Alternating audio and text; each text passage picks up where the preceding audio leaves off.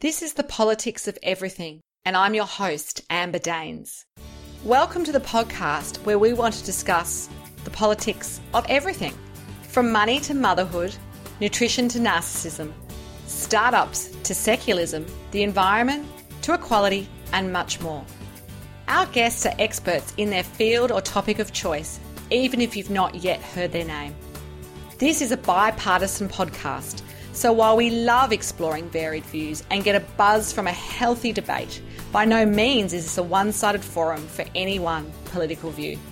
So please listen up and enjoy the politics of everything.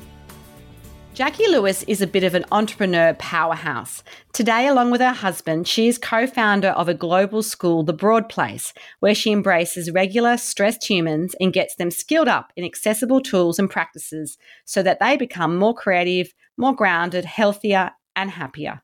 Jacqui takes ancient knowledge and makes it easy to understand and easy to employ in our modern daily lives.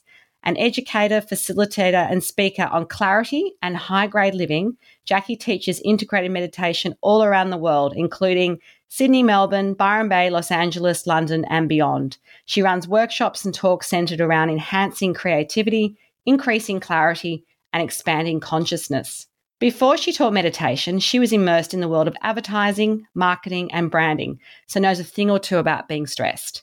Jacqui was included by David Jones in a national campaign in 2016 for the most influential women in Australia and has taught at LinkedIn, ANZ, Centre Group, amongst many other companies. Today, I'm finding out more as we discuss the politics of meditation. Welcome, Jacqui. Thanks, Amber. So, what did you want to do when you grew up and, your childhood kind of dream story, and how did that pan out for you? Did you do it? Well, funnily, when I was a little kid, my brother is 3 years younger than I am, and he was born with spina bifida, so he's disabled. And I was so concerned about him falling behind in everything in life, let alone school, I actually started teaching him. So every year that I was in kindergarten, and then year 1 and then year 2, I would teach him everything that I was learning so that he was ahead of the game. So literally how to read, all his colours, how to write. And I think as little kids, you love your teacher, and being a teacher is a really cool thing in a small mind, being a teacher is going to be the best job ever. And so I when I was little, I wanted to be a teacher. And funnily, that's what I am now. But there was a big gap in between that being realised. That's very cool. So your initial career path, what did you do and how do you reflect on that experience now that you're no longer in it? So interestingly, I started off as an interior architect and furniture designer and graphic designer was all my, straight out of high school. That was my education. And I worked in those industries for quite a while and then moved into advertising and marketing and PR and branding.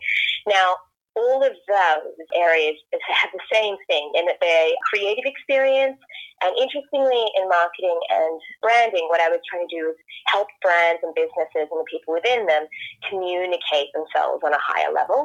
Now, so there was a lot of things that were learned in that experience, and now I just concentrate on the individual rather than the business.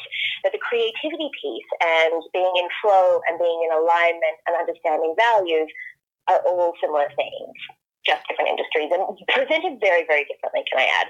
I bet. So how did you come across the world of meditation? Was it something that you practiced at a young age, or did you literally have to get sort of to a point where you needed it? Like, what's the experience you've had of meditation in the early days? So when I was a little kid, one of the things I would do, and this was I'm talking from the age of sort of 6, 7, 8, 9. We spent a lot of time in hospitals because of my brother, and I had a lot of time by myself, and I was bored a lot. And I would sit with my eyes closed and imagine this sort of expansive experience. And I would go into nature as well. We lived on a big national reserve, and I would sit in the reserve and stare out at the horizon. And I was doing, funnily, what I now know as meditation when I was small. And then I came back to it when I was 18, and it was due to stress and anxiety. I started doing yoga. The teachers that I was learning under were doing a little bit of meditation, and I became, I recognized there were particular states that I was having that reminded me of when I was little, and I really wanted to dive into that. And then it was like a decade of mishmash, learn everything, try everything. It was a big hot mess, but I was really into it. And then I officially got a daily practice, as in a technique that I continue to do now 10 years on, is the one that I teach, which is Vedic meditation. But, it's been now 20 years of practice, and I think I've had every meditation experience that you can have, from learning and studying in Japan and India, and obviously here in Australia, and trying it all really. So it's been a big journey. Wow. And how does that all culminate in what the Broad Place does today? And really, how did you get that business started? Like, what's that transition point from the world of advertising and marketing? And obviously your husband's had his own businesses as well. But, how did you get to the point where this is what you were going to do? And how do you turn that into what is now the Broad Place? So the Broad Place initially was it was an experiment in helping people that were just like us, that were really engaged, living very modern lives, usually very tech-driven and dynamic and demanding and high-strung. And how do we help people that were interested in engaging with meditation and being more creative and even being more spiritual and being more conscious, but didn't necessarily want to give up wearing deodorant or become a vegan, or, think that a lot of people think, I have to, I can't drink red wine anymore. And for us, it's been a way of combining ancient knowledge with modern living. And so we formed the Broad Place to see if we could share what we'd learned with other people. And interestingly, I think due to right time and right place as well, and that's continuing to grow, there is a new forging of a path, whereby it doesn't have to be like a monk living in the modern world. We can actually just employ the principles and the techniques and the education and flourish in a modern world, which is fascinating. So the Broad Place is very much about that. It's about helping people elevate themselves in the life they already live, as opposed to giving them a whole new set of structure and paradigms in which they have to live through. So it's how do we take philosophy, how do we take technique and education and live a higher grade life from that standpoint? And just on that term, what does high grade living really mean? That's a great question. High grade living for us is, because it's a term that we've coined, is we always teach about how do you live from a higher plane of creativity, or how do you live a more high vibrational life, or even positivity. How do you have a higher quality in your language and your mindset? And so high grade living is very much a term that encompasses that.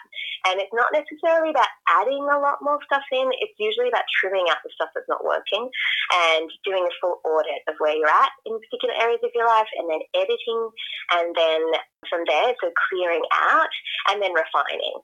So this lovely, everyone's going to have a different version of what high grade living means to them. For some people, it's around how they communicate. For some people, it's their home. For some people, it's their work environment. For some people, it's their relationships. And they are interested in applying those principles to have a higher grade version of what that is for them. Very interesting. So do you think meditation is for everyone? And look, the reality is many of us are very busy, we're hyper-connected, and you do sort of allude to the idea you don't have to give up all your tech and all your sort of comforts, if you like, of modern life to be a great meditator and maybe achieve a high-grade life. But what is meditation really all about, and how can we start on this journey if we've never done it before? Yeah, great. So I'm going to answer the first question, which is meditation for everyone? And I honestly don't think everything is for everyone. I hear a lot of meditation teachers, say, yes, meditation is for absolutely everyone. But I think we need to start with a little bit of realism. And there's nothing that's for everyone on the face of the earth. However, from that, I'd like to also say that I've never taught anyone meditation that hasn't been able to do it.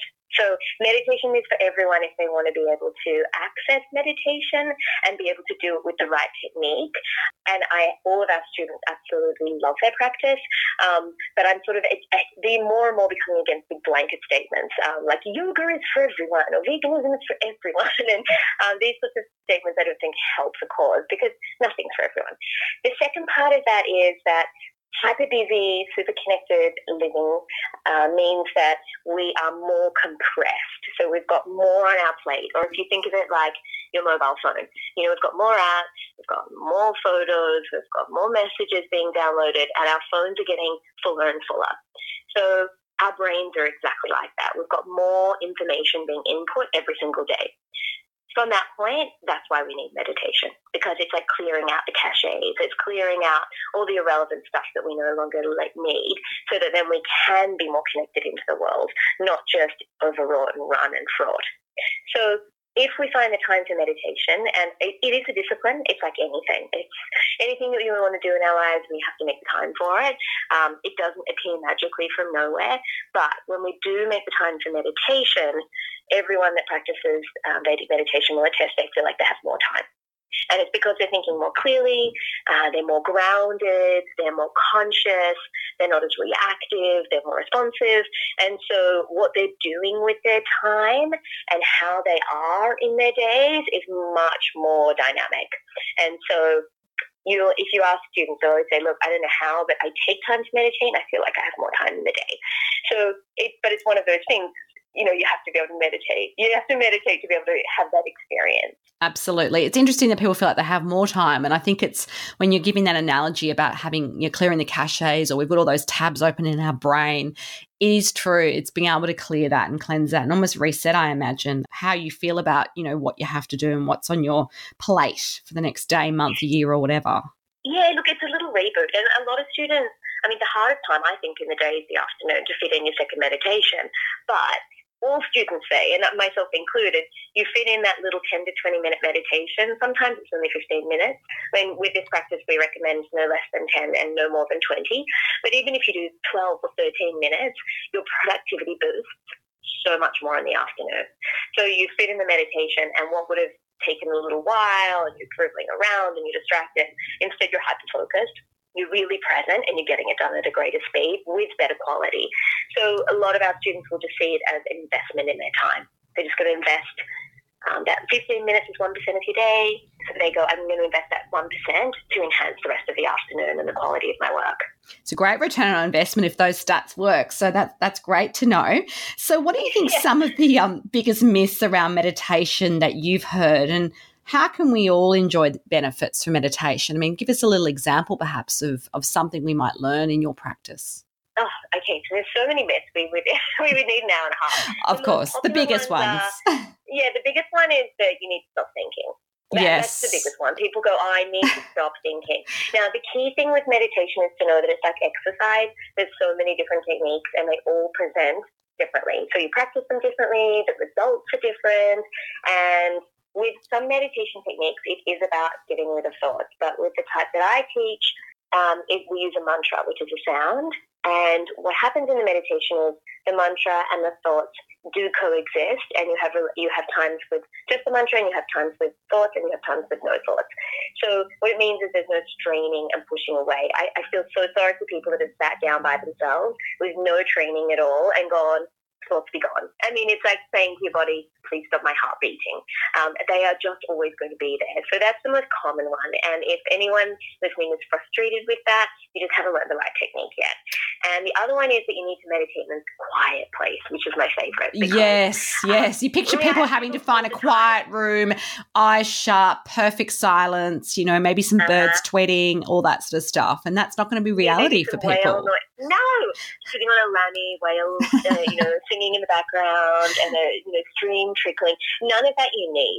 Again, every meditation technique is differently. So I'm only speaking about the one about Vedic that we teach, but it's very much about the resilience of meditation. And the funny thing is, all meditation comes from India, and it's one of the noisiest places on the face of the earth.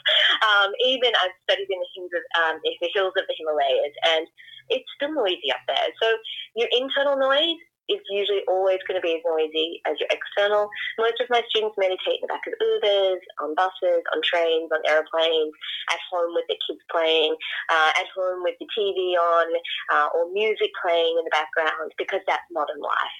And they will sit and they will be able to meditate no matter what's going on outside of them. That's a resilient practice, and that's the type that I think we need in the modern world, because as soon as we find we have a structure, like, I need a special chair and a special incense and special this and special that, you know what, we're not meditating. There's just too many barriers to entry for us.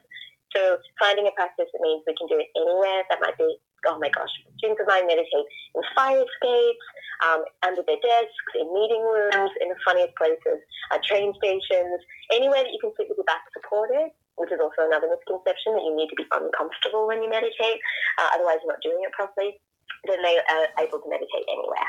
That's amazing. So give us a little example of how, perhaps from your own experience, you've, taught someone or you had your own experience and then you've suddenly seen that benefit. So you talk about things like greater clarity, more productivity. What would be a really tangible example of that we can all relate to? The result that people talk about the most is the sense of clarity. That's the thing that everyone says, I just feel more clear. I know myself better. I can see things for what they are. I'm not as blindsided by what's going on in my life, and I'm not as confused. So that comes from a deep alignment with who they are, as well as more vision and clearness in the way in which they're seeing everything that they're doing and everything and everyone that they're interacting with. On a more abstract level, I'd like to include this one, though, because a student of mine recently said this to me, and I loved it, and because I hear it a lot. And I said to her, how are you going?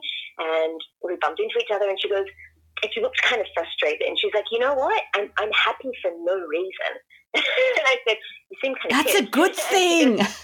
Yeah, but she goes, I seem frustrated because it's dawning on me that since I started meditating every day with this technique, I'm now able to access happiness that's not tethered to something. And it's now at my age, she was in her 40s, and she goes, now at my age that I realized that before this, every single time I felt happy, it was tied to something. It was because the kids were finally in bed, or I'd just gotten the project signed off on, or, I'd gotten my bonus, or I'd gotten my nails done, or I'd gone to a fancy restaurant, or whatever it was. It was, I'm happy because of these things. I wasn't just joyous because I was being alive. I was alive. I was in my day. And she said, now I feel that all the time. I walk down the street, I feel like I'm smiling at strangers for no reason. And she said, I feel light and I feel happy. And it's not because of anything in particular in that moment. And students say this a lot. And it sounds kind of small and insignificant, but for me, it's such a huge thing because a lot of the time we are tethering our happiness to stuff outside of us. It's not coming from within us. And I think that's one of the most valuable things about practice. And something we can all definitely relate to in terms of our modern life and all that striving, I'll be happy when, that kind of statement too, that once you achieve that mountain that you'll be fine or, like you say, you get the promotion or the money in the bank or whatever it might be. So that sounds amazing. So talking about money, how do you create financial success from a business that's quite narrow in its niche? Like I know the Broad Place has a lot of offerings, but really what you're selling is the Vedic meditation practice and everything else hinging on that. So how have you really leveraged that into something that's sustainable financially? Look, it is incredibly narrow in the niche. So if you look at self-development as a huge, broad area, we sit within a very small area of that. If you look at education as a broad area, which we provide, again, we sit within a micro niche we focus on creativity and clarity. If you look at spirituality as a huge banner, we sit very tightly within that as in spirituality, specifically modern living. So even if you go to look at all the areas in which we sit in, even retreats, even meditation, we are niche within all of them. And the way in which we've been able to be financially, I'm going to say stable and thrive is that we are incredibly aligned in what we do. So we make sure that everything is of a certain standard. We are constantly evolving and tweaking and adding and layering on to what we offer. So it takes a lot more work in that regard, and it's a very creative process to keep on elevating everything that we do. But I believe it's because that making everything more high grade all the time is so in alignment with the philosophy of high grade living that people resonate with it deeply and they get to experience it, whether it's how we communicate with our students or how we educate them, or how the experiences that we get to provide. Yes. Because we're so engaged. It's not just like a rollout of something. We're so deeply embedded and engaged in it, and the way in which we choose to live is in alignment with what we're teaching. I think there's a truth to it. There's a resonance that people really love. So I also caveat, I don't necessarily believe that just because you love something that you're going to thrive in it. That whole live in you thing, like just find something you love. Yes, and the money will come. And it will flow. It's totally. I just think that's such a load of nonsense. But the other thing is, I think that we bring a work ethic from our old background. So working in creative industries, and particularly in advertising, and pulling that work ethic. Anne and I work incredibly hard. yes, we love what we do. So absolutely, it doesn't always feel like work. But anyone that tells me a bad statement doesn't feel like work. Yes, there's something wrong there. Yeah, totally. Like, that we're very aware that there's going to, like with any business, there's bits you love, there's bits you don't love, and how do we ensure that we still have integrity and authenticity even in the bits that we don't necessarily like, and become better at them. So I just always like to throw that in, because I hear so many people go, I love, meditation, or I love learning about myself, or I love yoga. Maybe I should just dedicate my life to, sharing and teaching that. It's like, it's just as hard work as anything else. It's not you're going to leave the corporate job and become a yoga teacher and like waft around all day. Not if you want to earn a living from it. There's going to have to be a level of tenacity and grit and sweat, like in anything in life. If you want to be the best at it, you're going to have to work at it. Totally. And I always think it's not like you turn one tap off and the other tap just turns on. There's that transition and building your reputation, all those things that I guess you've had to redo in a way because you had a different identity when you were working in the more commercial aspects of advertising and branding and consumer goods. So, but I can see how some of that knowledge would definitely help you because you're a realist about how you need to scale the business and what you need to be paying attention to as well.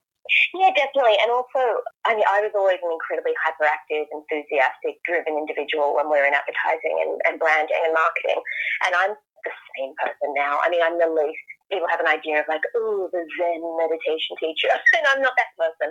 I still swear. I still, run amok. I had a really fun time and go at everything like a bull at a gate. And to some people that's refreshing. To some people, I'm sure it's bewildering. They're like, hang on a minute, I thought you'd be all calm and wearing, white linen. And I've just chosen to make sure that who I was is still who I am, as opposed to, reinvent myself as some, new meditation teacher. So I think that the transition has been much easier in that regard.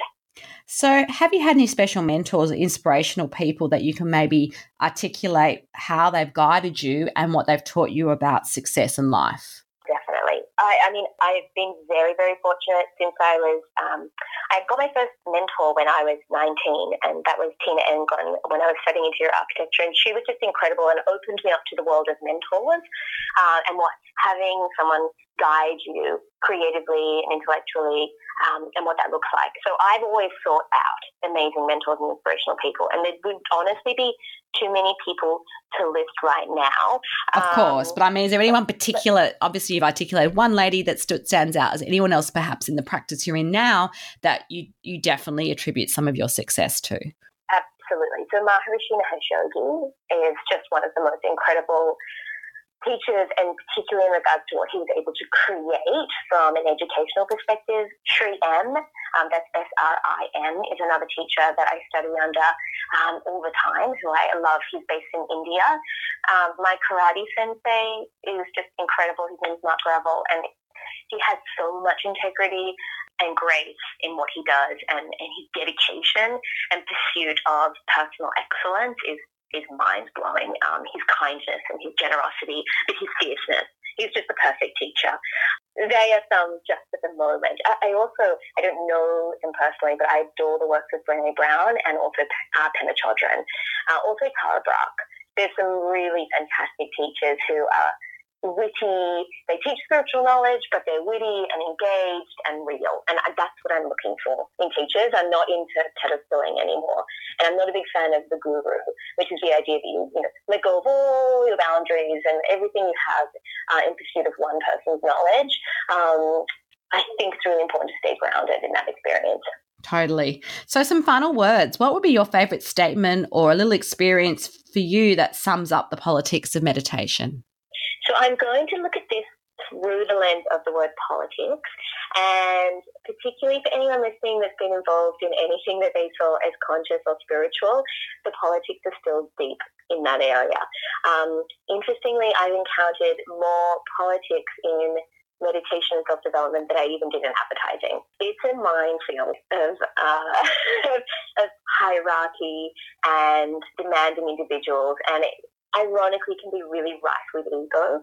So my summary of that is that if anyone is looking to engage in anything that's spiritual or self-development, just make sure that you leave the politics at the door. You don't have to engage with them, and you don't have to be a part of it. You can go there for knowledge and practice and make it your own. So always use your inner moral compass and stay in alignment with your values, even as you learn and grow and expand as a human. And I think that is a blueprint you could apply to a new workplace or a new project. Totally. I was going to say, that's like life advice, really, isn't it? It is, yeah. But I think what happens to people is they go, I understand that in those areas of my life, but when it comes to me developing as a person, as opposed to my relationship in something, everyone can sometimes get a little confused around, something might make me uncomfortable about that, but I guess everyone's got my best interests at heart because this is all about being a better person, right? And that's not always necessarily true. So I think we need to be really discerning in seeking out people, and particularly teachers in these areas, that are really aligned with what we would like, that are living the lives that we go, yep, you know what, that makes perfect sense to me, as opposed to just ignoring a lot of stuff because, I guess they're spiritual and they've got heaps of followers, so that everything must be fine, right? Which you see happening a lot. Absolutely. That's really great sage advice. And if you do want to connect further with Jacqui Lewis, there will be some details of the Broad Place and her social media links on our show notes. But you've been listening to The Politics of Everything. Until next time, keep well. Thanks for listening today. If you've enjoyed The Politics of Everything, we thrive on feedback. So please add a short review and share the podcast with your network and your friends and family. I'm also always on the hunt for fabulous new guests, so if you've got a view to share and an idea how to get our listeners excited, please email me at amber@bespokecoms, that's BESPOKECOMMS.com.au, and we'll be sure to get back to you. Until next time.